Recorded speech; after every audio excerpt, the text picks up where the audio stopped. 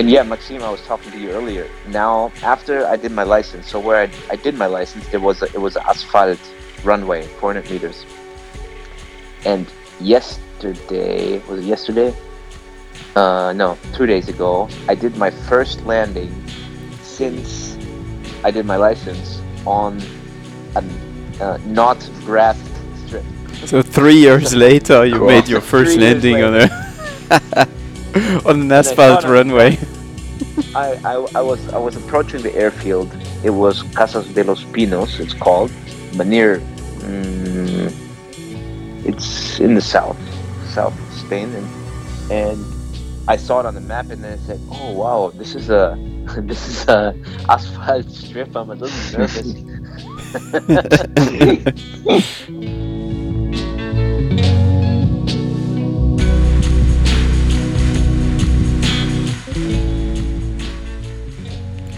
Well, TSC Season 2 Episode 1.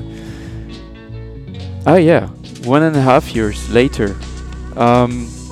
There's a good reason for that, and for those who don't know, to make it brief, I crashed really hard back in November 2021.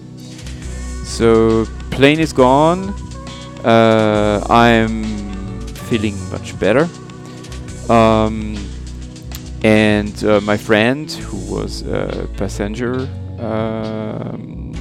is also feeling much better. To explain it quickly, we had to dodge a material transportation cable, which was full sea, located. Actually, the altitude on the on my navigation system was 8,200 feet wrong, so too low. And I had to dodge it at the last minute. It didn't work very well, although I wasn't very close to the ground. So I barely made it, recovered it, but we touched some snow, and crashed really fast, really hard. And to be honest, my flight helmet saved my life. I really would not be there anymore without that helmet. And actually, I passed out on the first crash. And after I regained consciousness, I was able to step out of the plane. We were in snow because we were quite high, like 9,600 feet, something like that. I could take my PLB out of my safety vest, trigger it, and then help my friend out to egress. And then we had to wait like around 45 minutes for search and rescue.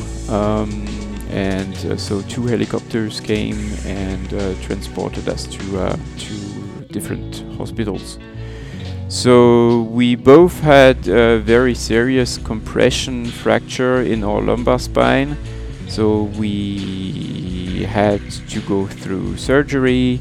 But now, 1.5 years later, we don't have any screws anymore on our backs, and we feel much better.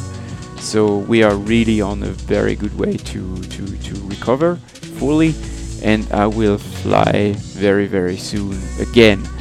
And so at the same time, my wife and I built our house as well. So it was a busy year.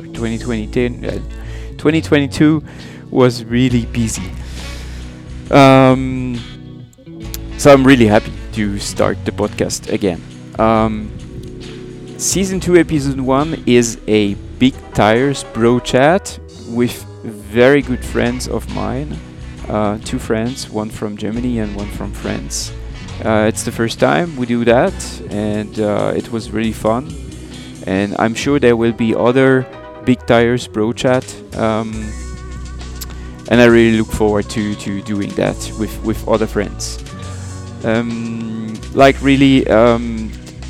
now in the previous episodes, I was thinking about starting some Patreon and stuff like that, but I want to stop that BS, and I want to do it for free.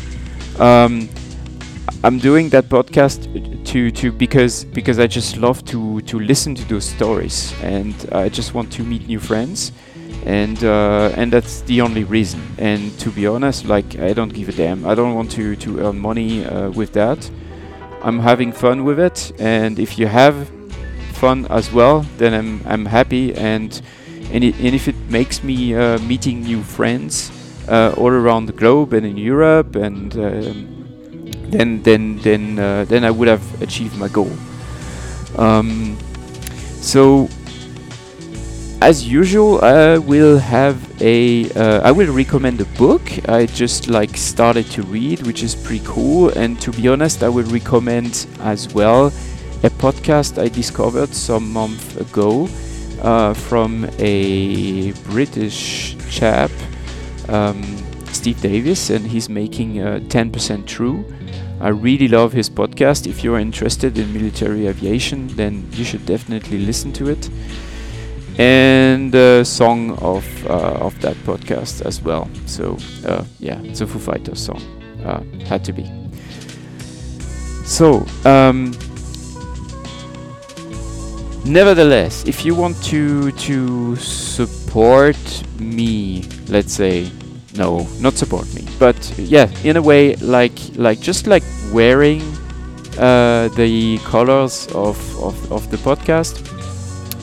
Back in 2021, so shortly before the accident, I made some really cool T-shirts. They are screen printed in Munich. The guys doing that, they are really awesome, and the quality is really awesome. I screen printed, so I used the same company back in 2017 when I flew all over the UK with my good friend Hombi up to Scotland, and we made some nice T-shirts, and I still wear them today, and they are perfect. And yeah, so if you want some, I don't earn any money with it. It's just I would be happy to see those T-shirts going to some of you guys. So just shoot me an email if you want one. And if you happen to be at the Aero in Germany, in Friedrichshafen, starting tomorrow, but I will be there on Friday and Saturday, and I will take a few with me. And if you want one, then just contact me and use Instagram or something like that, and then I will tell you. Yeah, that's it. Now let's cut those admin notes and enjoy our first Big Tire Bro Chat.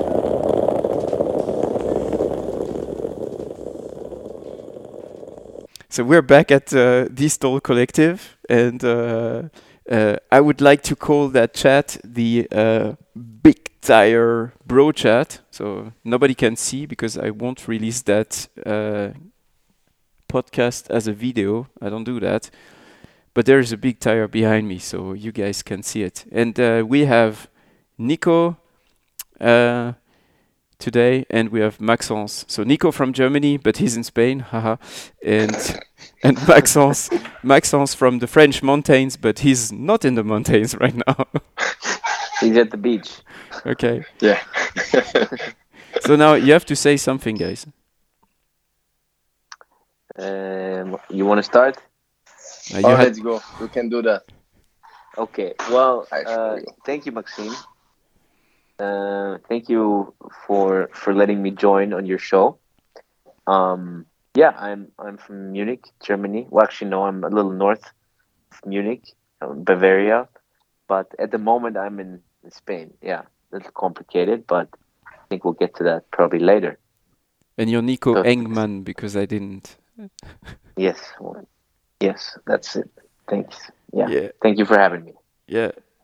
You can say, like, come on. Okay, Nico and myself, we know each other for 8 years. Yeah, because we met. Longer. So Nico is a colleague of mine, so we work for the same motorbike company. And Yeah, and that's how we met. And now, We so we developed motorcycles we together, which developed. is Yeah, pretty cool, I'd say. so that's pretty cool.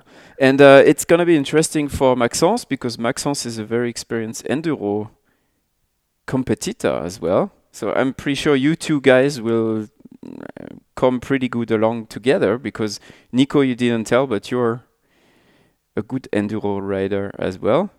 Cool. So I try my best. you Yeah. try your best. So Yeah.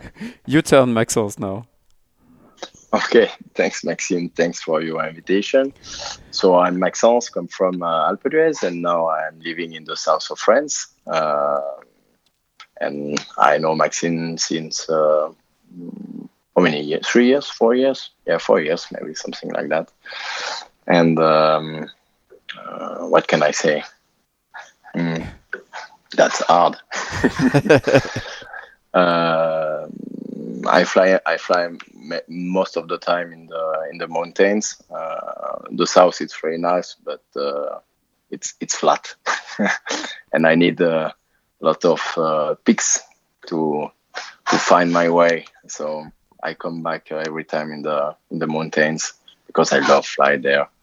So and I do. I have a school to learn how to fly in the south of France. So it's a aero club. We Flight have school, flight school with 150 people inside and 12 instructors inside. So and now we introduce since 1 year the ultralight. So we learn ultralight too. So that's cool. It's new because normally normal club plane are not doing the both thing. It's normally ultralight or plane. They never mix the thing. So now we are not the first one, but it's very new in France to do the both. Cool. And I love motorbike too, so. So you're. I mean, you didn't say it completely, but so Maxence is coming from the heart of the Alps in France. So l'Alpe d'Huez is very well known, has a very well known steep runway there, and not many people used to or are allowed to land there, and on both on wheels and on skis. Do you in winter you use skis to land in Alpe d'Huez, right? Yeah, I have my skis on the plane. I have still my skis on the plane, right now. but the problem is we have no snow, so that's not really important to have skis. So you're glad to have retractable electric skis, right? Yeah. But you fly when you have skis. When you take off, you put directly the skis on. And when you arrive to your destination and you think, okay, now I arrive, it will be snow. And now, finally, you have no snow at all. Yeah. Even if they're snowing the day before, what's happened the last time? See, that's not possible. Already no snow. And so this winter, I think I was landing with 2 times with the skis. Wow. So that's really awful. And no glacier for me this year. No time for that, and I think was not the best condition every time for me. So next year, and if next year it's same, I will remove the ski forever. I will sell it, but not in Europe. No way. You should not do that. And you have to tell us. So I don't think Nico knows what kind of plane you have, Maxence. So I have a French brand plane. It's Tetra. It's a weird bird, and the weird thing they call this plane Tetra, but the Tetra is not really good to fly. This bird is not really able to fly, so that's very weird to call the plane Tetra, but it's very a nice plane, and you can do a lot of things with this plane. It's really fine. It's fast for high wings,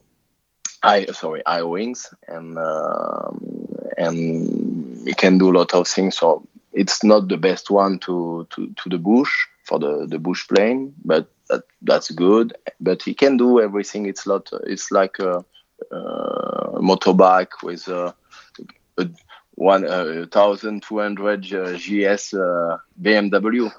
Come on. Can do. But is this your private plane, or is it from you use it also for the school? Yeah, no, that's my private plane. Yeah. Okay. Only for me, this one, but I have other planes, but more easy plane for school, because that's a tail wheel plane. So So tail dragger. at the beginning, maybe it's not the best. It's cool to learn on the tail wheel, of course, but now, and we have a lot of people learning, and depend of the level of everyone. So And you need side by side. and side by side, yeah, that's true. That's a good thing. Yeah. That's side by side. Yeah, that change. Yeah. With your plane. Yeah, many people are worried about the tail wheel, right? I don't know why. Yeah. And in the south, I'm in QS. We have a lot of crosswind, so that's really hard, because every day we have I don't know 15, 20 knots of crosswind on the afternoon. So you need to have this thing, and at the beginning that can be hard. Yeah. So True. we prefer normal with a nose wheel. Draggers, Can be better for students. Yeah. At the beginning. And so just for the funny part, for German-speaking people, a tetra in French is a Auerhahn in German. So that's those big, I want to say big I don't chickens. even know what that is. Auerhahn. Auerhahn. You need to Google it. you know, it's that's very big. It looks like a turkey. It's black. Yeah, that's exactly. Yeah. It looks like a turkey, and it's black. It's a kind of a European turkey. It's very big, black, and they are mostly living in forest areas, like small mountain areas, in the east of France, and then in the Alps there are some as well. We have them in Alpe d'Huez, but you have them. Okay. It's not beautiful and not able to fly, so it's the perfect name for plane.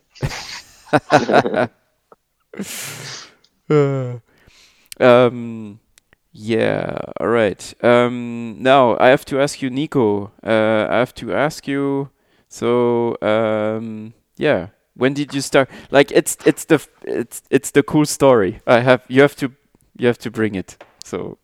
Well, about flying. Yeah, about flying. When did you start? And Okay. Yeah, the full story. The full story is that, I mean, now that I think of it, I was always a little bit involved in flying with some people in my family flies.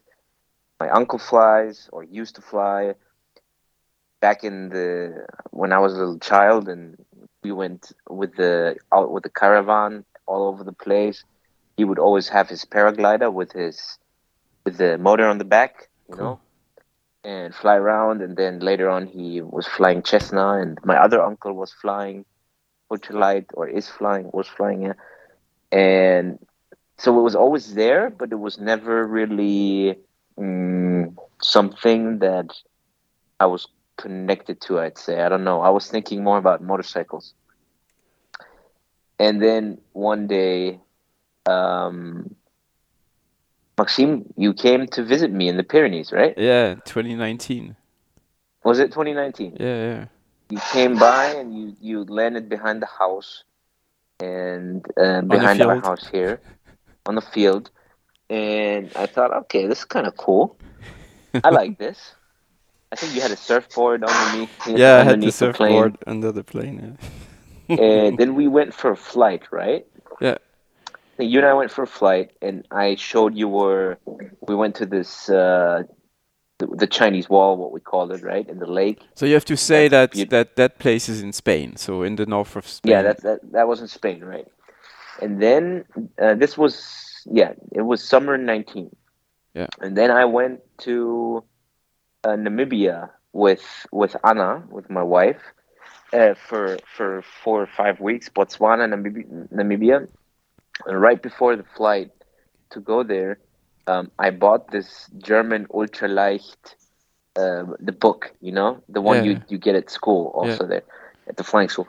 So, and then when we traveled through Botswana and Namibia, I saw all these farms, and there's a lot of flying there because you just fly there, because yeah. Yeah. And then I started to get more involved. Well, long story short, when I got back, I I signed up straight when I got back.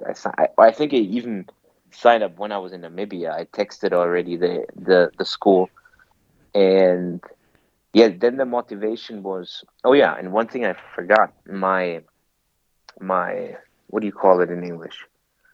My wife's brother, he is my, I don't even know, whatever. My wife's Brother-in-law. brother-in-law. Thank you. So my wife's family, there's kind of like a helicopter flying family. So my wife's father was a helicopter pilot, and then my wife's brother is a helicopter pilot, and so he's flying or was flying a Robinson R-44. So it was always there. We're flying around in the Pyrenees, but for me that was never that interesting, to be honest. The whole helicopter thing. Um, I guess also just due to the fact that it's just so freaking expensive. Mm. It was not really attractive. When I started exploring, the Pyrenees more on a motorcycle, I found that there's some valleys where the trail ends, right? And at least legally, you cannot go there with a motorcycle. And then, especially on the French border in the Pyrenees, or close to the French border. And then I thought, okay, well, you can't hike it all, right? You cannot hike all of these mountains. It's just will take way too long. And then I thought, okay, well, the best and nicest way to do it is by plane. So that was it. So I got my license. Then COVID came, so that messed everything up. Yeah. And took very long. And then 20 fall in 2020. 20. Yeah. I found a Savage online because they're hard to find, right? Yeah.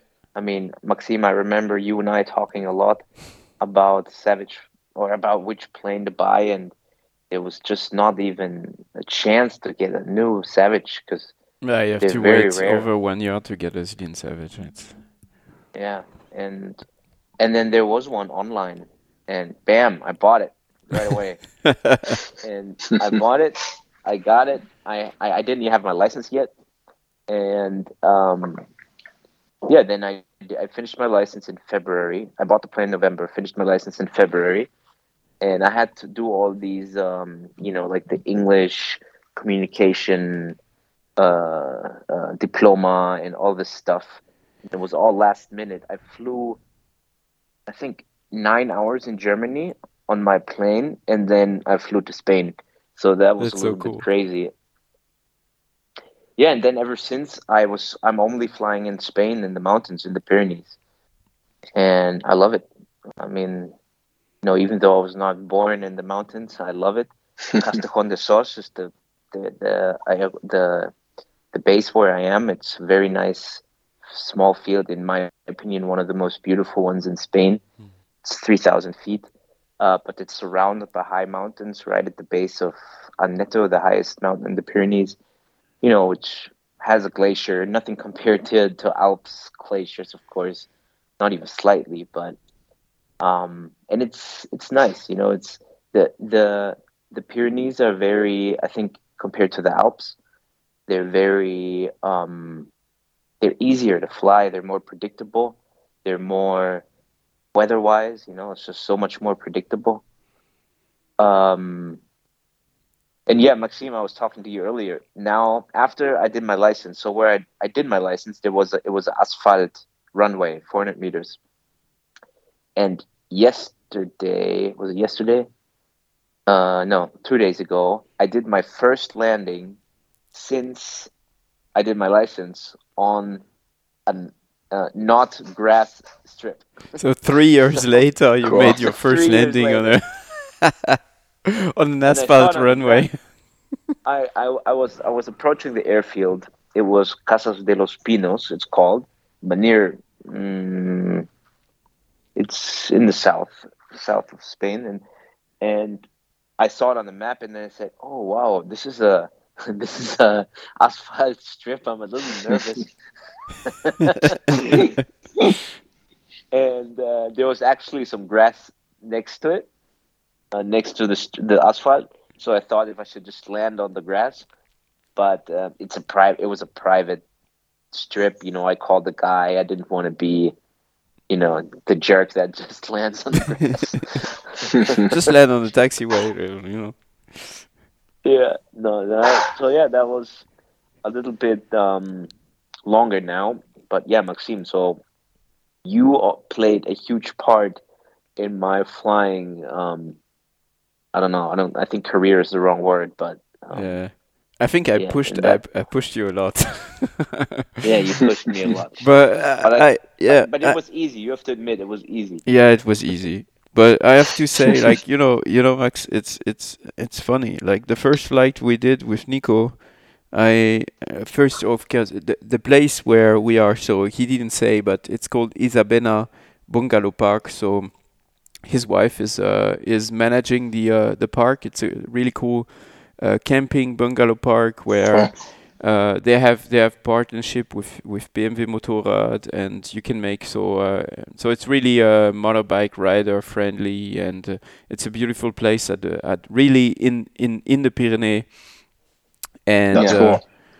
it's just a beautiful place, and there's a nice field right next to it, so I could land there and then park the plane just right next to a bungalow. So that was You pretty could see it awesome. from your bungalow, I right? could like really like I had my sleeping room, and I had to let the door open because I had the window. I could see the window, and I could see my plane through the window, just parked Ah, in front of the bungalow. Even from amazing. the toilet. Yeah, yeah, yeah, even on. So that was cool, but the best part was obviously to just like take Nico for a flight right next just there, because that's a place he loves, and like Maxence, you take often people with you flying with you, and you just directly check when somebody is a natural. So you just explain quickly how it works, and then that person understands right away how it works. And I really have to say, like, Nico was the only, like, I've had several people being able to fly the plane relatively good from the beginning, but Nico was Yeah. really the best one over all the people I took with me. So Maxime, thank you for the flowers, my yeah, no, friend. really, How like, much do I need to pay you for and this?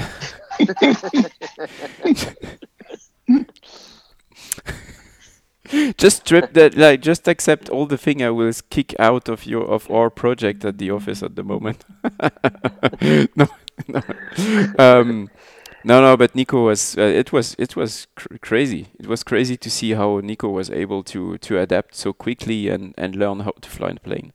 So, but in my opinion, I don't know what you think about that, but I think that people riding motorbikes for a long time and having a lot of experience in that, they tend to be quite good at learning to fly airplanes. That's possible. I think so. Is it that, or is it like the same part in the brain is missing for all these people? Too many times disconnected. Yeah. Yeah. Yeah. So it's funny because in the winter we apart for the camping in the bungalow, we do we do off-road tours with motorcycles and do trainings and so on. And in the winter time we're closed because here we're too far from the ski resorts, about 45 minutes, and people don't come to the Pyrenees in the winter. And so we have all these motorcycles here, and then actually last season, was it last season? Yeah, you guys all know Arturo, which was on the show, Maxime, with you. Yeah. And so I gave him some of my motorcycles to put at his to put it his place in Togomocha, which is about 1.5 hour flights from here, because he gets all these guys from all over the world to join him for flying, right? For bush flying. Yeah. Yeah. Yeah, he And has the only uh, school, bush flying school in Europe. right. And then one time we were sitting together and talked about several things, and he said, "Yeah, I mean, most of these guys ride bikes, ride motorcycles. They all have this thing missing in the brain. So let's if you have some bikes, let's put them there, and because they're just standing around, they should make money." And yeah, so we did that, and I mean, it didn't. We didn't, or it was nothing to make money, but at least they're riding a little bit the bikes and kind of covered the cost. But yeah, he did some tours around his area, so he's also a fanatic in that Yeah, concerned. I know. You should go there, Maxence, because you will love the place. Like take your bike with you and then I need to try to find a solution to put my bike under the plane yeah, and come to you. Yes, That's my dream. One yeah. of my dream with the plane. I'm sure you already saw these pictures. I think it's a Canadian guy with the motorbike, the KTM and under the the. bottom, I yeah, think Yeah, it's the a Super Cub, Cessna. yeah. Yeah, yeah, and that's amazing. And when I start to looking for a plane, I try to find something possible to do that. But my plane is, I think, You know, you, that's not really possible with this one. But I think I know which picture you're talking about, and I know that guy. oh yeah, really? That guy is the one who built the double ender prototype, kind Ah, of like it's six, this one. 7 years ago. hmm Okay, And he's actually, I think he's a Swiss guy. Yeah, okay, yeah. good So to he know. lives, but obviously, like he lives in Kenya and in the US, and Crazy. yeah, and the that picture of the KTM under the Super Cub, I think it's in Namibia, it's in Kenya, uh, and yeah, and he's the one who built the double ender, so really cool prototype. Cool. Yeah, it's possible because I maybe I have a bad memory, and because I have another picture in my head, in my mind. It's you maybe saw this one too. It's the helicopter with the two motorbikes on the side. yes, This one is yeah. a Canadian one Yeah. because you have the mappers in the front of the helicopter. Mm. But it's That's funny. cool. I mean, it's not quite the same. But I was already thinking, because so in Toromocha, right next to the airfield, there is a track, a race track, a go-kart track, or for pit bikes, the small Ah. motorcycles. Yeah. So I thought, well, I feel like dismount the wheels of a pit bike, I can just stuff it in the Savage, and then fly there, You and can then put a ride lot of around. stuff in the back of a Savage, actually. Yeah, but a pit bike, if you look at it, it's quite big. And then you have your leather suit, which is like three kangaroos. So Mm. um, Yeah, true. yeah, but it was an idea. But then when you see the pit bike, it just doesn't fit. Yeah, that's not. If you love motorbikes, you cannot drive big bikes. That's not the same for me. That's too. That's That's too fun though. small. Yeah, it can Ah, be yeah, fun. That's true. That can be fun. yeah, it Maybe can be with two fun. or three beers and competition with friends. It can be cool. That does Uh, sound nice. Yeah. the last time I saw a guy was landing in Grenoble and was I think an English guy with a Cessna 170 and a nice plane, very nice plane, nice color, and he was going out from the plane, and I was waiting for this moment, and he put out something was huge, and he was building his motorbike out of the plane. He was that was I don't know to say that in English, but It was was dismounted, or yeah and he rebuilt that really fast, and after like folding, like a folding motorbike. yeah, and his wife was coming out, and after, so they put a little helmet. Was very funny to see. Put the suits, and after say, oh, that's really heavy for this little motorbike. And after they put a little dog on the back of this little scooter. It was so crazy.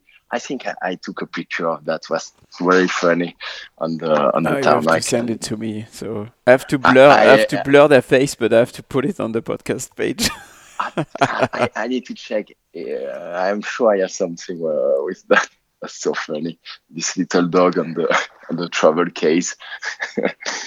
So Yeah, we can do something. It's good if you have space, and I guess that's kind of a limitation a little bit. So the ultralight, the space and weight. I mean, yesterday I was telling Maxime I was in Andalusia with a plane, and in the evening they came a couple from Belgium with a Robinson 66 Circle Turbine, and they're coming out of their I think it even has 5 seats, right? The That's 66 big. I think 5 or 6. Yeah, I don't know. Say again. I don't know. 5 or I 6. don't 5 or 6 Or even places. 6. Yeah, I don't know. Well, they came out and they had so much stuff. I mean, they had like the little trolleys that you normally take on the airplane and everything. And I was kind of jealous, to be honest. That's cool because you can come with your wife.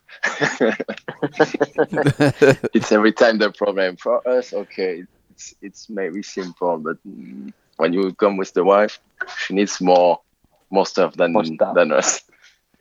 Well, you can put so much stuff in the Savage. Like exactly that year in 2019 when I came to visit you in Isabela, I had the my surfboard under the fuselage.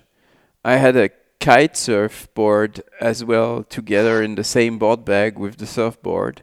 I had 2 kite wings in the baggage compartment with the bar, and no spare underwear.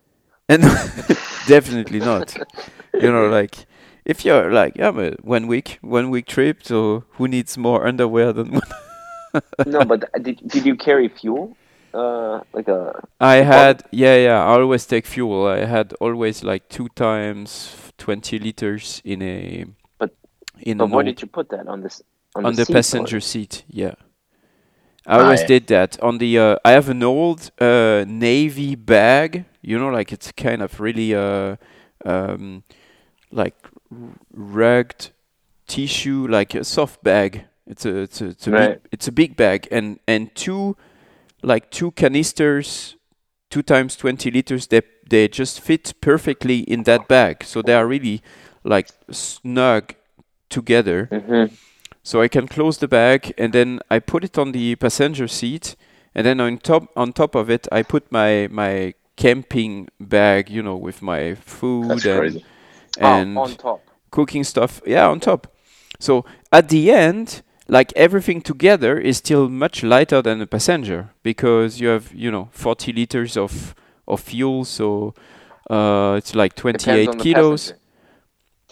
Yeah, 28. It's like an infant, or kid, not an infant, a kid.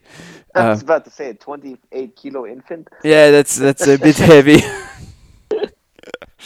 I think even my son is not like he's 3.5 and maybe still weighing like 16 kilos, but 28 kilo plus maybe like something like 10 kilos, 15 kilos maybe at the beginning of the trip for my picnic camping bag, with food but still like oil in it and an axe and stuff like that. You need to precise, Maxine, to the people who was listening.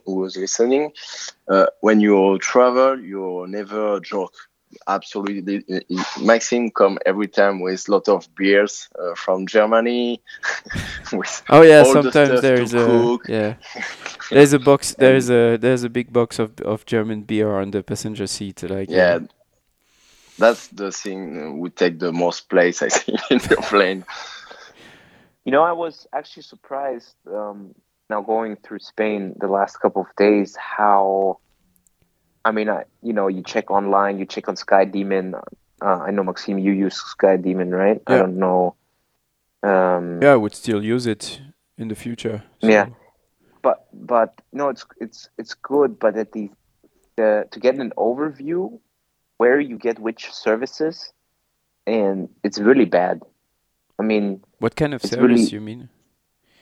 I mean, like, is there what services services at the airbase, at the air, like, I mean, you need to read the pilot notes most of the time, because Yeah.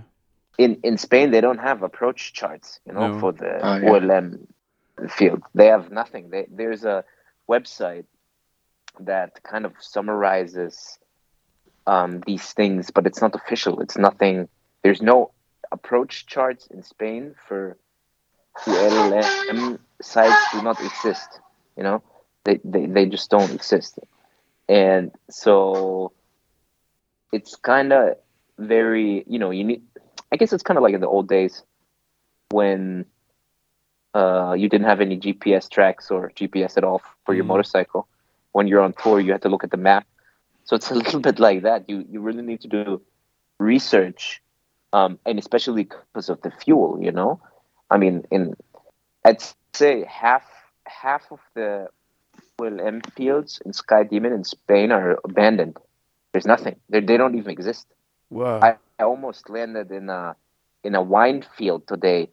I mean, not almost. I saw it, of course, but there's a it's in the map. It's everything there, but it just doesn't exist anymore. Wow. And it's about half, I'd say, half of the aerodomos are like this. So you need to plan very well, in my opinion, here. And I don't know why it's not better done, because it would be so easy, right?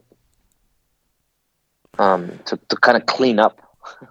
Yeah, I think Sky Demon is relying also on pilots' feedbacks sometime. Oh yeah, but I mean, if you have the pilot, in Sky Demon you have the pilot note, right? Yeah, the notes. Yeah. And then you read the pilot notes, and since 2017, 6, 7, 8 people are writing, this airfield does not exist anymore. Oh yeah, okay. I mean, what else can you do? And then there's a lot of airfields that are just for firefighters. Yeah. The firefight thing. Mm-hmm. Yeah. And on Sky Demon itself, unless somebody has written this, that it's just for firefighters, you don't know. Oh, really? You're not able to go there if you are not a fire plane? Well, I mean, you can land, of course, but unless you do really, you do research and find something on the internet from some website, from something, or in the pilot notes, it's you don't know. You find out when you land. And you have a good committee to receive you. But are they restricted airfield? I mean, no. So, but would you get problems if you land there? It depends how many German beer you carry, I guess. No, I don't know. To be honest, I mean, if you land there and you need to, I don't know. If you are foreign, can be okay.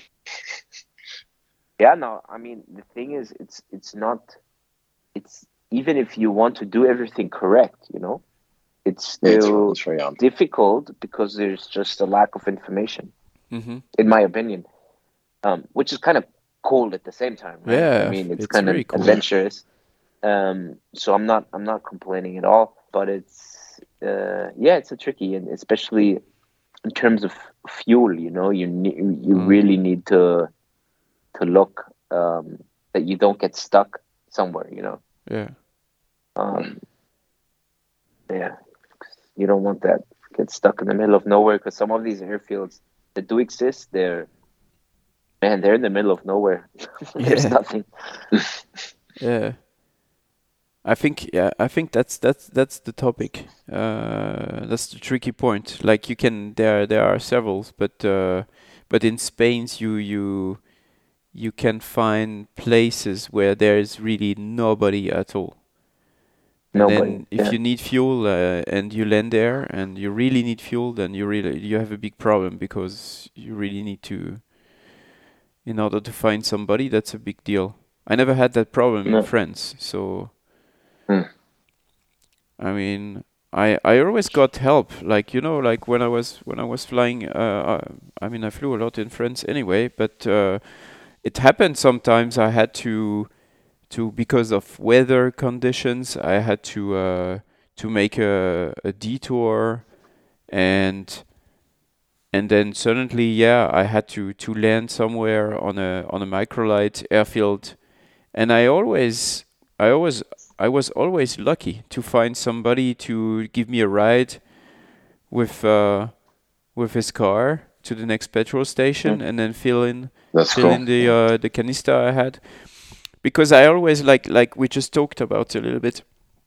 When I was making my trips, I always had 2 times 20 liters on the passenger seat, most of the time, so completely filled. So I just had to land somewhere and then put those 40 liters in the tanks. But I also always had a 27 liters bag, fuel bag, so empty, obviously, um, Mm. in the baggage compartment. So at the end, it's like those 27 liters plus 40 liters. So it makes, 67 liters, and my Savage could carry actually 68 liters. So if I Yeah, you get was, like 8 hours. yeah. It's a lot. So that's a lot, and that was really, really cool. The only problem with Yeah, those fuel bags is that they were those fuel bags from Alaska, and I had a leak in when I was first in it's a good point. I have to tell everybody about that. So those fuel bags, like, I don't know, Maxence, if you have those green fuel bags. yeah. I have one, a soft one. Yeah. It's a one from Alaska, or it's a Chinese one? I think it's a Chinese one. Okay. I'm But not sure. anyway, Yeah. I think it's the same construction anyway. And those bags, Possible. they are like two sides, and they are sewed together and glued. Mm. And the thing is, back then in 2017, so when I made my trip to Scotland with Hombi, we had those bags, and we used to fill those bags completely and then put them on the passenger seat. I didn't have the navy backpack, where I could put my plastic canister in it. So we used to do that, and then we were in Scotland. So it was in the evening. We refueled the planes, and then we parked them behind a hangar because it was a lot of wind. And then we parked the planes, and suddenly I look at Hombi's plane, and there is fuel like dripping at the rear end of the plane, so where his tail wheel was. And I was like, what's that? Like, there is a liquid pouring at the end of your plane. And then we looked inside, and we noticed that his bag, which was completely full, was on the passenger seat, and then we could see a tiny hole at the bottom of the bag, and then the fuel was just dripping in the fuselage, and then just flowing down up to his tail wheel. And well, that was not cool. So obviously we finished our trip, and a few months later I had exactly the same issue at my home airfield. So I was doing my pre-flight. I had that bag, the same kind of bag, completely full on the passenger seat. And then I finished my pre-flight, and then suddenly I see some fuel dripping where in the Savage, behind the passenger seat, you have a how do you call it? If you want to check the quality of your fuel, if there is water in the fuel. A drain. So a drain, yeah, The thanks. drain. So just where the drain is, like fuel was just dripping down where the drain is, and I was like, what? I just closed it. So, I checked it and closed it, and then it was exactly the same. So my fuel bag was just like, yeah, I had a hole, and at the end, so I started to write to those guys in Alaska. And they told me so, and I also wrote a post on the Facebook group, so Big Tires, from Kevin Quinn, Kevin, and yeah, and like several people told me so. Hey, that's not possible. I've been using those bags for more than 10 years. I never had any issues. I'm always carrying fuel with me, and no issues at all. And I was like, okay, that's strange.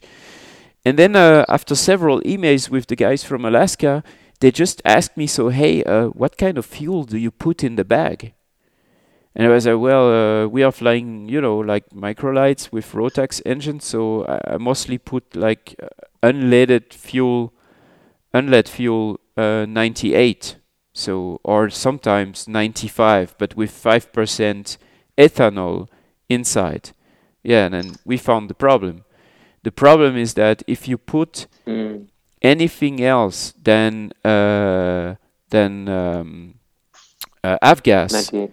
in those bags, so you have ethanol in the fuel, and that ethanol is just biting or dissolving Eating glue, up, eating the glue of the bag.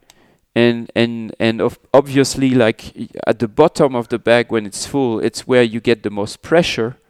So, and and the ethanol is eating the glue, and you get a hole, and that's and how it happened.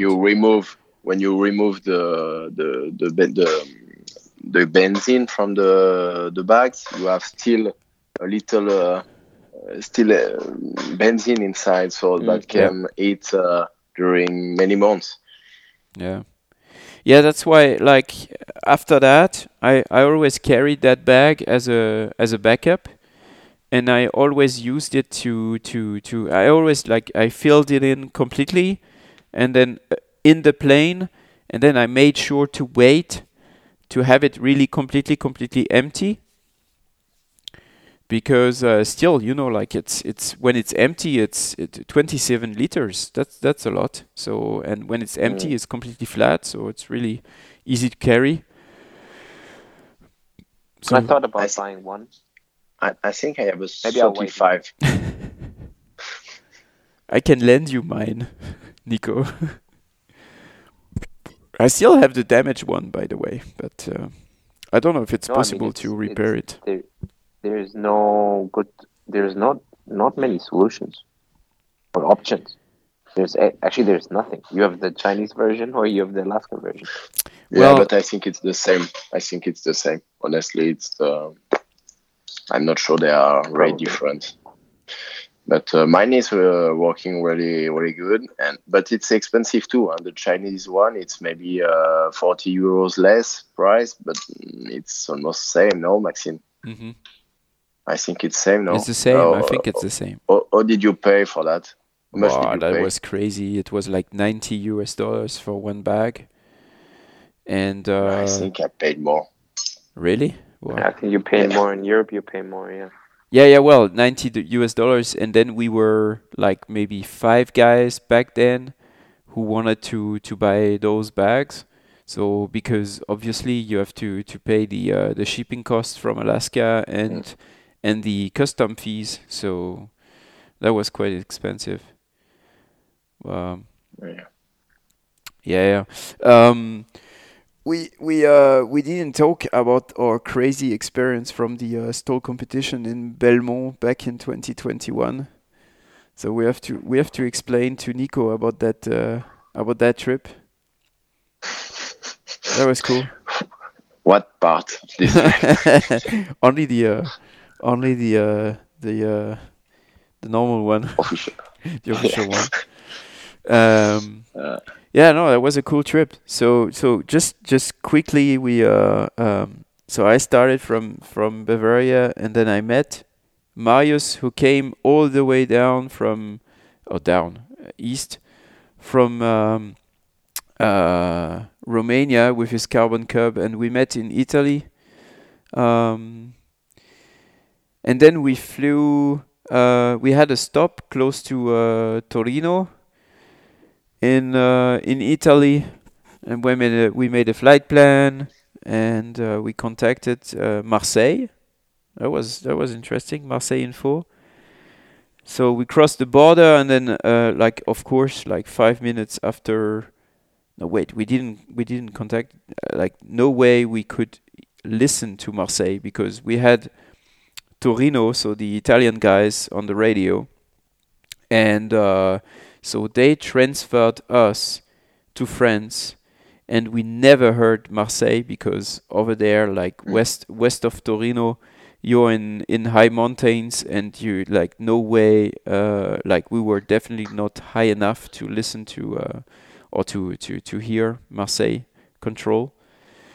So we flew to your place, Maxence, in uh, I, I was I go- remember I this. was I, going I to remember this day because I was started to be worried about you because it was late. Marius was late, and the crosswind was really important this day, and it's not a normal runaway, so Yeah, it's deep. yeah. Yeah, So yeah. it was very late. Yeah, we were late. Just after the. I think it maybe was just after sunset. Yeah, just after the sunset, I think. Yeah. That's that. Yeah. We recognized him with the sound Yeah. between the mountains. Was very cool. Yeah.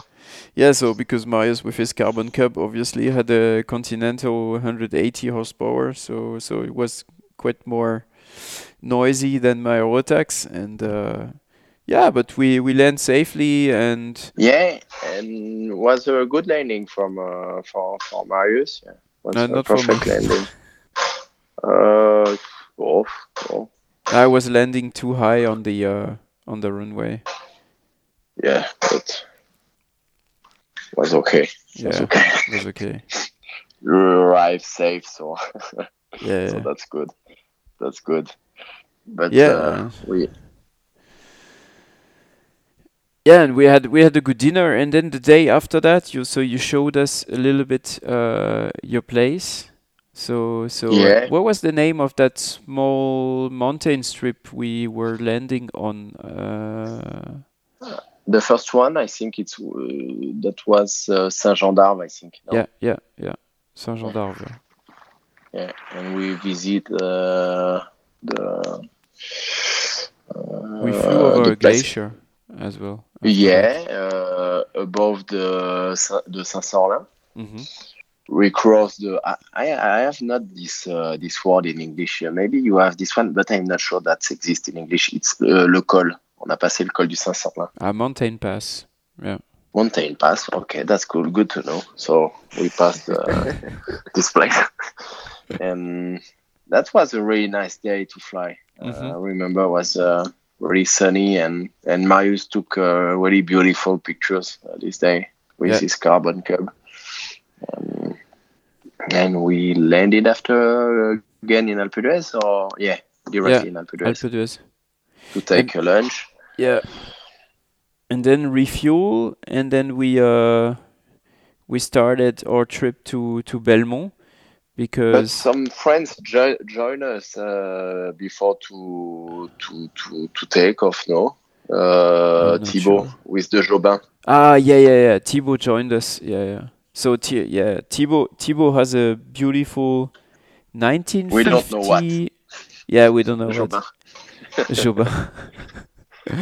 Yeah, but still, it's a tail dragger. It's an airplane, so it's not a microlight, and it's a 1953. It's a really classic one, very nice one. Yeah, it's very old, and beautiful plain. Yeah, and then we headed west because our target, well, we succeeded, but our target was to meet with several other friends on Le on col a du, we start Col du to Béal. go to the Col du Béal, yeah, but Yeah, we changed the yeah, destination. yeah, We divert to La Jarretière. yeah, La Jarretière.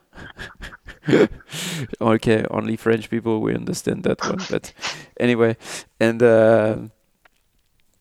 yeah, and we had a good evening, and I think we were 8 or 9 planes on that mountain strip. Well, Yeah, mountain. because lot, I yeah. mean, with you, I should not be able to allowed to say mountain, but you know, in where the French volcanoes are. So Nico, you should check those mountain strips. They are close to Clermont-Ferrand, where Mhm. the old no, how do you say, like, those volcanoes?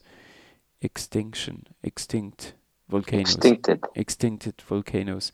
I think so. Yeah, Yeah. yeah. They are really beautiful. So strips over there, Okay. and we had a great night.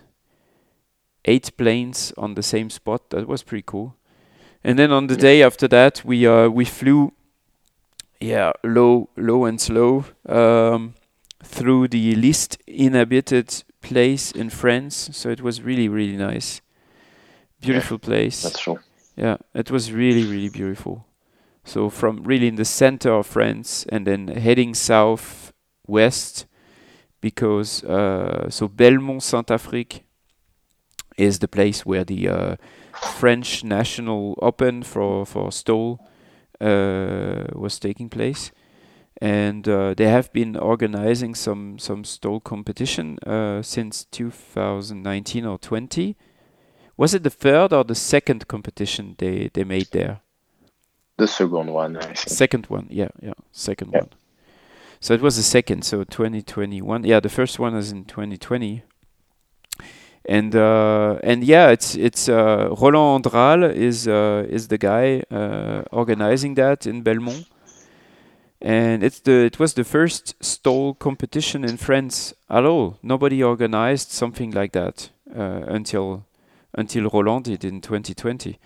And now, so we had obviously a lot of fun because we were several people. Unfortunately, Marius had to leave just after we arrived. So, and crazy, like he flew on the day after we arrived. So on Saturday morning, he left like at 6 o'clock or 5 o'clock in the morning, something like that. Yeah. So he woke up everybody with his carbon cup. I think he was taking up just after the time we was in the bed, you know. Yeah, We I saw. drink Yeah, all the night. just after we went in bed. Yeah, Yeah, that was really funny. yeah, But yeah, and he was not. He was really noisy this morning. yeah, he was noisy. Yeah, yeah. But just imagine Yeah, how crazy. Like he flew with a carbon cub, 2 people from Belmont, which is like west of Montpellier. So it's quite like far in the west. So all yeah, the way to Romania in one day. that was crazy. Wow. Like I The think weather was crazy. not good the day after, so No, I think he had no choice at this moment yeah. to fly without. He was doing a break, no, one lane to refuel one time, or No, several times. He had to refuel several times. yeah. Just imagine. I think he flew like 15 or 16 hours. No, no, maybe not that Wow. much. Not Oh that man. much. Wait, I 6, don't remember. 7, 8. Must have I been think 10 hours. 14 hours, I think, in one day.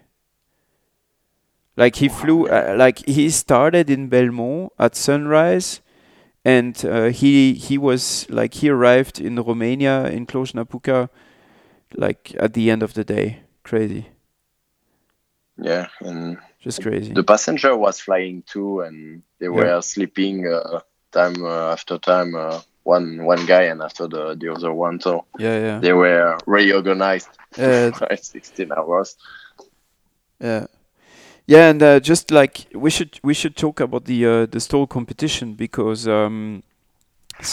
back in 2021 that was the French championship, so national, and it was the only competition in France back then, and last year as well. It was really last year, well. no, was two. Two, yeah. Yeah, because I don't remember his name, but he was doing one in Bordeaux. One in Bordeaux, yeah. Help me, was the gyrocopter pilot. Wait. Not Eric Gras. No. Eric is he's the one who won. Oh, and it's the winner in with the gyrocopter too. Yeah. And Maxime, when is it this year? When is it taking place this year? This year is on the 1st and 2nd of July. Okay. We need to book this date. Yeah, we need to go there. So I will be there, definitely. It's not that far. You have to join. And for you, Nico, it's not that far. For me, it's just 1.5 hours, maybe. Or maybe already. But same than me. 2 hours. Yeah. I mean, I need to get over the mountains. Yeah. You need to climb. Yeah, the climb. But after it's just descending. Yeah. Maxence is lucky because he only has to descend. Like he's starting in l'Alpe d'Huez, and then he's only like descending to Belmont.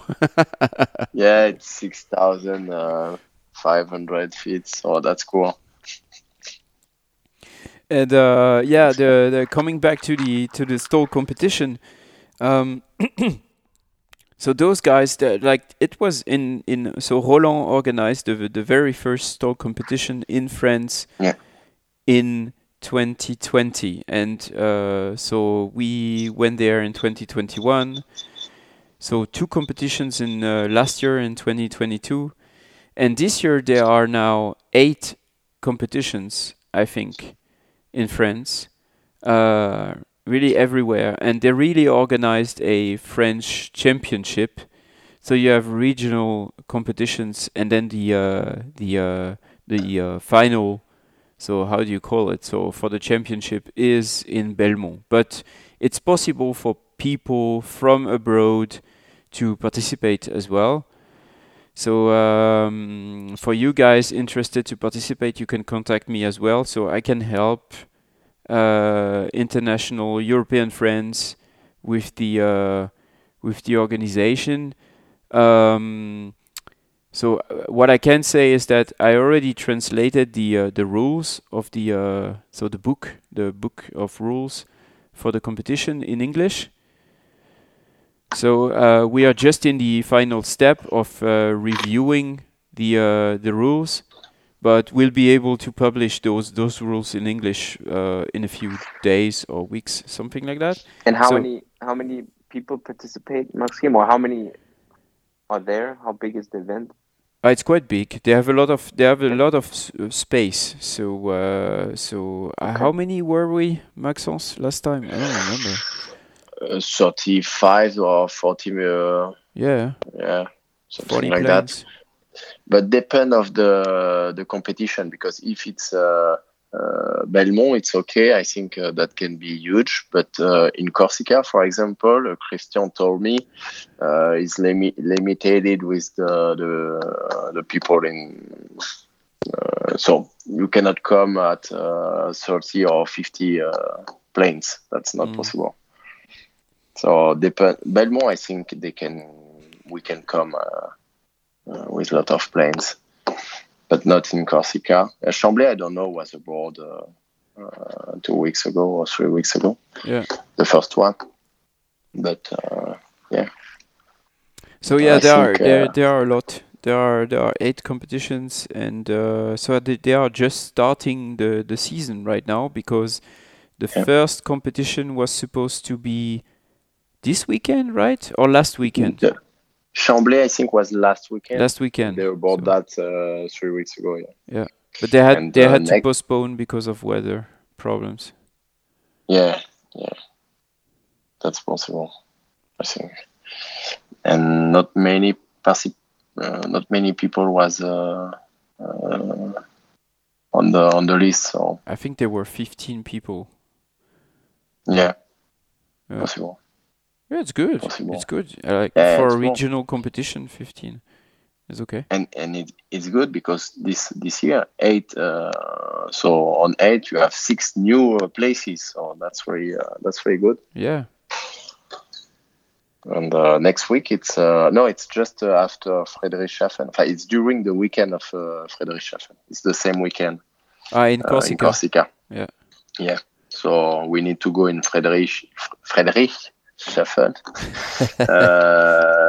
We need to go Wednesday or Thursday. Now I get to. it. I was thinking what you were saying. Friedrichshafen. Okay. Yeah. Why didn't we just say that? Sorry for my pronunciation. Ask the sorry Germans. For my English. That's Friedrich. So you both going to the Aero? We will try. Yeah. That would be cool. Yeah, but And I'll you, just Nico, make it. Yeah, I'll just make it Saturday though.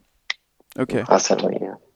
I'm there. I will be there on both days. On both days. On Friday and Saturday. Okay. Yeah, maybe Friday, but yeah, probably most likely Saturday. Yeah. So I have to say, I will bring some The Stall Collective T-shirts. The one I made actually just before my crash. Wait, we didn't talk about that. We don't really need to talk about that, but I don't care. So before my crash, I made like really cool T-shirts, and so black and white. I have all of them. And can we get a sneak preview? The sneak preview.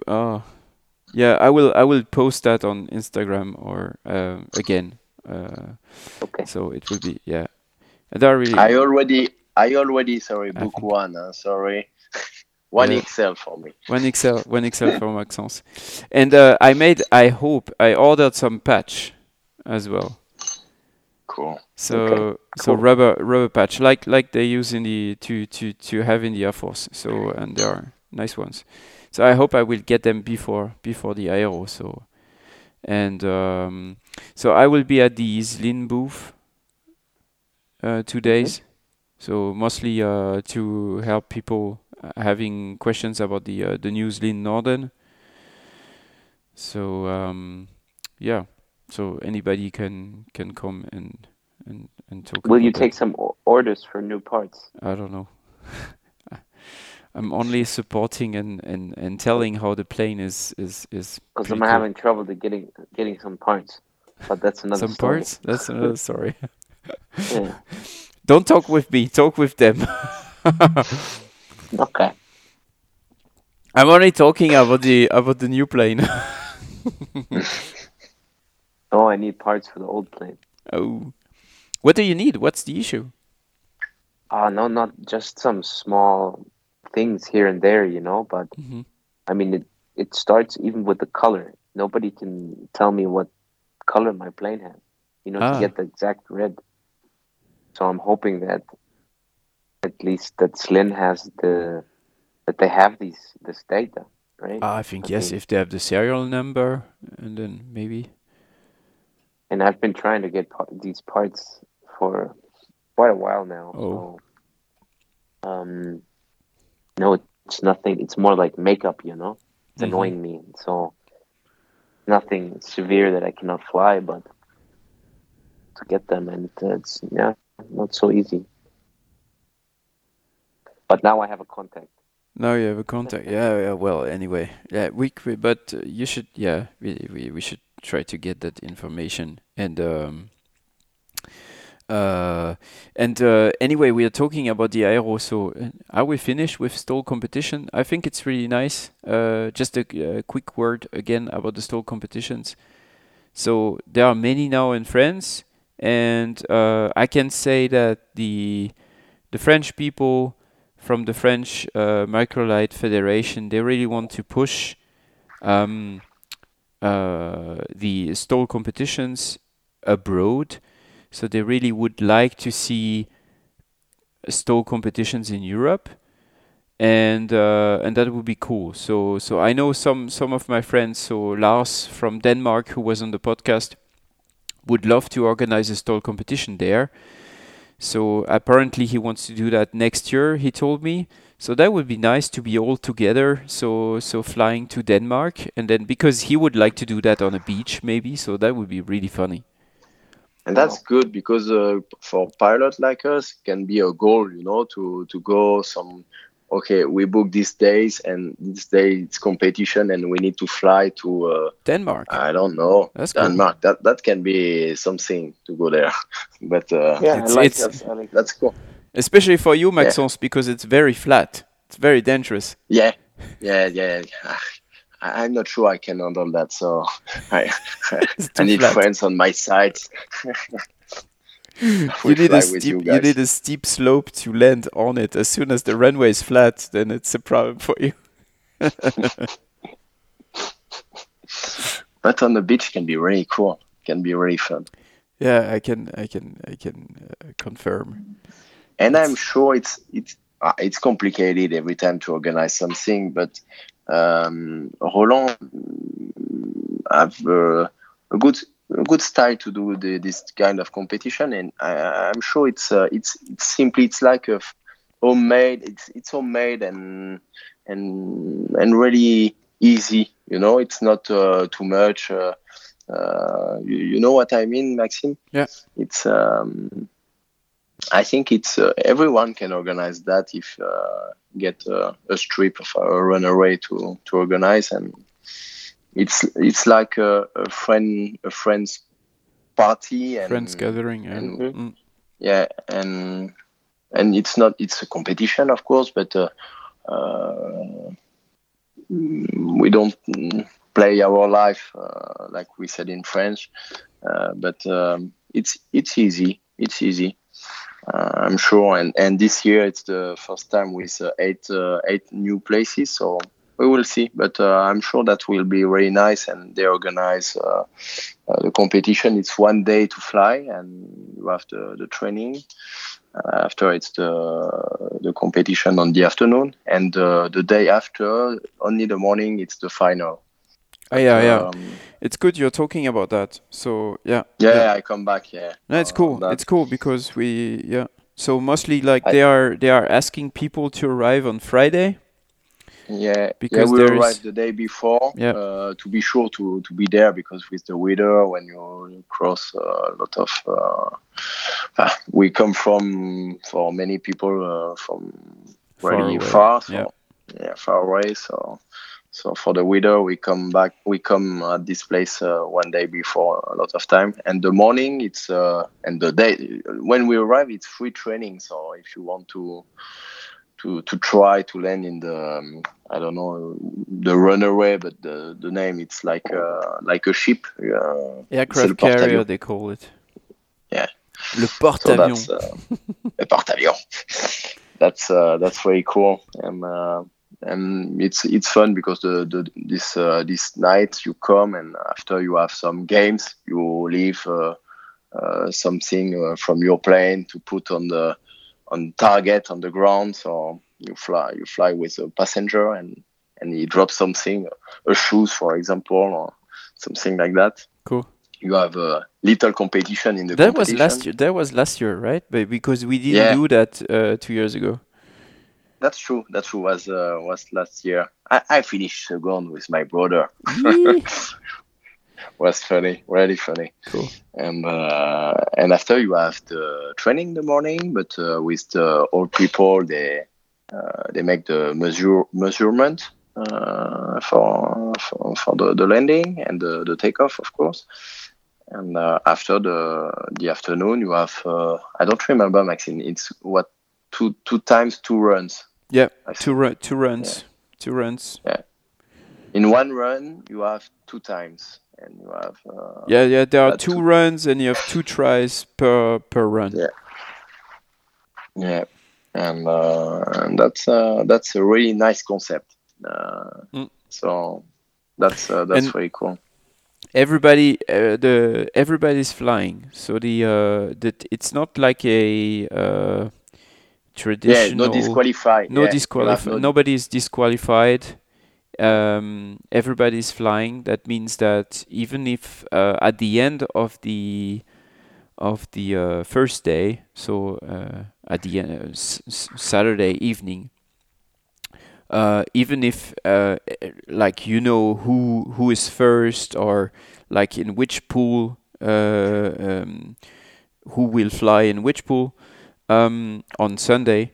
Like on Sunday, everybody is flying again because they want to. The target. It's a display as well for people coming to watch the competition. So everybody's flying. There is not a final where only 2, 3, 4 guys are flying. No, it's not like that. Like everybody's flying again, and of course, so the final rounds, there is only a group of, I think, 6 people or something like that competing for the final, but everybody's flying again. So you learn a lot. It's extremely friendly. It's very well Yeah, organized. So we really have to say, like, those people, and they are all, how do you say, like, bénévole. that's a good question. I talk about that. Nico, how do you say ehrenamtlich? Uh, Um, uh, how do you say that? Um, Volunteers. volunteers. Yes, Volunteers they are all are volunteers. correct. And they work really a lot to organize that competition, and it's really well organized. Everybody's done to be perfectly safe, and I would really recommend to anybody to participate. Of course, it's good to have to train before. You should do that anyway. Um, but it's really a great competition. So yeah, Sounds fantastic. it is. You have to And join, Nico. you can say something too. It's not only for the tail wheel planes. It's for every planes because there are some really crazy planes. I don't remember the name of Yeah. this fast plane, uh, but But they they are still not. participate. Yeah. Every people are able to participate it. So That's cool. that's cool. That's cool. So in Whatever the November, plane. in November I was at a soul competition, but Really? it was in Torremocha in Ah, cool. Spain. But we were traveling with the family in the auto caravan, so we don't we didn't. I didn't have my plane, but yeah, it was still fun to see. Cool. I have to. It's It's a completely. No, it's not a completely different topic because I have to talk about a little bit about safety gear. Just one specific gear, because in the rules of the competition it's written that so you obviously have to wear a safety harness for the competition. It's mandatory, but we recommend people to wear flight helmets for the competition. And I mean, like my flight helmet saved my life during the crash. So of course it was very special because I was very fast. But anyway, Maxence has one as well. So now I have to make Nico uncomfortable because he doesn't have one yet. No, right? No, at the I don't. beginning of the conversation was a commercial spot for Savage, and now it's commercial spot for helmets. Yeah. Looks like. And I'm in the good team this time. Yeah, he's in the good team. Yeah. Anyway, we don't talk about brand because Marius, he was supposed to join actually, and he's also flying with a flight helmet from another brand. But yeah, there are several helmets on the market, and I recommend anybody flying, especially tandem aircraft like a Savage, Whatever, Maxime. to get Whatever. it. I think, and whatever the brand, wearing a helmet, I think, can save your life, and you are the living proof of that. But wearing a helmet can can really be good, even if you not crash, because you Yeah. can have some turbulences. And for the tall people like me, we are really close than the pool everywhere, like a cage. We are in the metal cage for in lot of planes. So that's, you can hurt every time, at any time, the pool on the top. So even if you are fasten the seat belt correctly, but we never know. Yeah. And Nico, it's not because you are a dwarf that you should not wear a helmet. No, I mean, I've never No. thought about it yet. Yeah, I mean, I really see it, the point on the stall competition. I really see the point there. And maybe do it, when you go on some strips, some wild strips, short strips in the mountains. No, I see that point. I even see it when normally flying. Guess then you just kind of have to. Yeah, 'cause I can imagine, especially when it's warm, Yeah. kind of annoying. Yeah. After Yeah. it's an habitude. Yeah. I think But it's Nico, like you can be the first one to wear a motorbike helmet if you want. That can be fun. Full face helmet. Yeah. Yeah. You take a hero. They are very nice. Maybe. Yeah, that's good. That could be funny. That would be funny. Maybe I need to put some thought into that. Yeah. Anyway, it starts to be quite late for us because it's 11, and I think Nico, you'd be glad to go now. Yeah, if I have a long day. Yeah, Had a long day. I know. No worries. Maxence is not allowed to leave right now because obviously as a French guy, he joined very late. Nico was very perfect on time. I said 8:30, and he was there. He was even at 8, 10 past 29. 8. He was texting me, and I'm almost there. I wasn't ready, obviously, but I got some troubles with the children. And maybe some troubles to connect you with I didn't have the app on my iPad, so I needed to take my computer. So I'm sorry for the late. come on, no worries. For the delay. Yeah, it was very nice moment. So thanks a lot, Maxime. Yeah, that's really Thank nice. you guys. And sorry for my English. Yeah, it was cool. First, This Tall Collective Season 2, Episode 1. So that's cool. That's cool. Big Tires, cool. Big Tires Pro Sounds Chat. good. Thank you for having us, Maxime. Yeah. Thank you, Nico. And Thank you, Nico. Thank you, Maxime. We'll keep in touch regarding Belmont. Yeah. Did I pronounce that right? Yeah, Belmont. Perfect. Yeah, and we will meet in Belmont too, Nico. So pleasure to see you there. And I bring some IPAs. Ooh. Yeah. Bring a box of IPA. Yeah. Very cool. Or some pass. That's cool. I will bring some right. GNP for you. Oh yeah.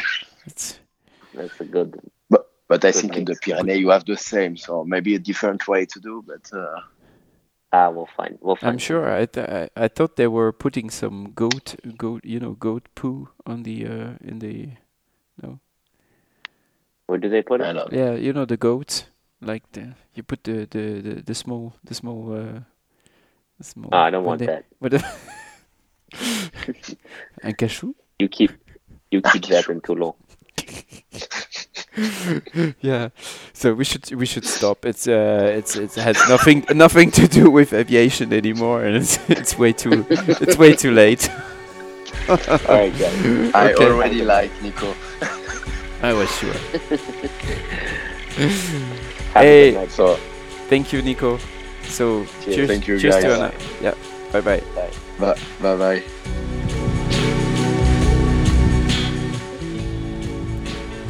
That's a wrap. First Big Tire Bro Chat for the books, thanks to those legends. Now, I don't know if you noticed, but I slightly changed that small ambience sound at the end of the intro. So I'd be interested to know if you recognize it. It's a very important sound for me, and you can find it on the logo I made for the t-shirts. And actually I made some patch as well. So I hope they will arrive soon, to be honest, tomorrow. And that logo is actually on my new flight helmet, which I received a few days ago. And my very good friend Vicky, artist friend Vicky, who made the paint job of my first helmet, which saved my life, made a new one on my new helmet, which is an MSA LH250. And yeah, I can't describe it. It's just really awesome. No, so I will post some pictures of it on Instagram, definitely.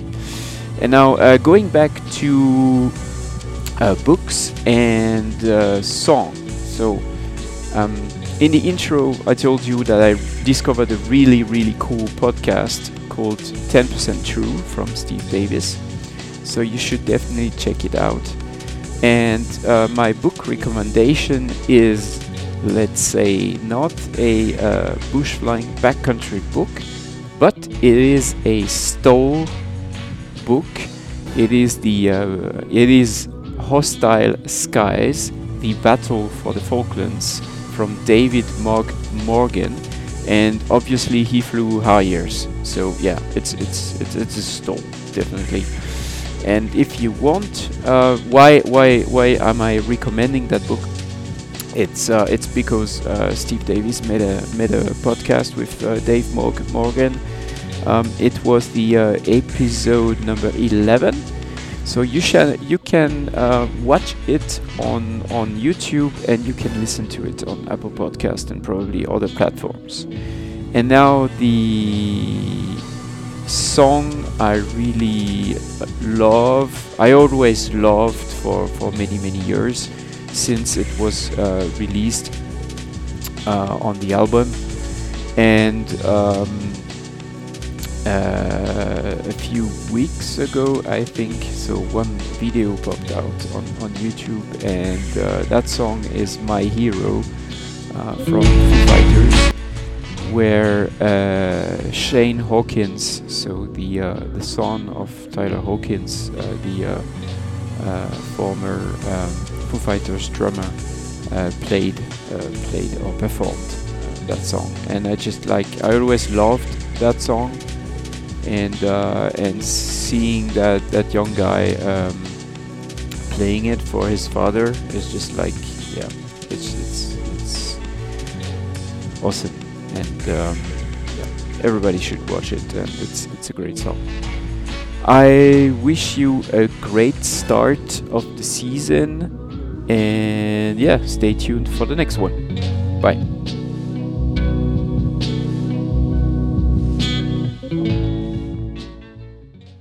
I start record right now, and Okay, I need to go.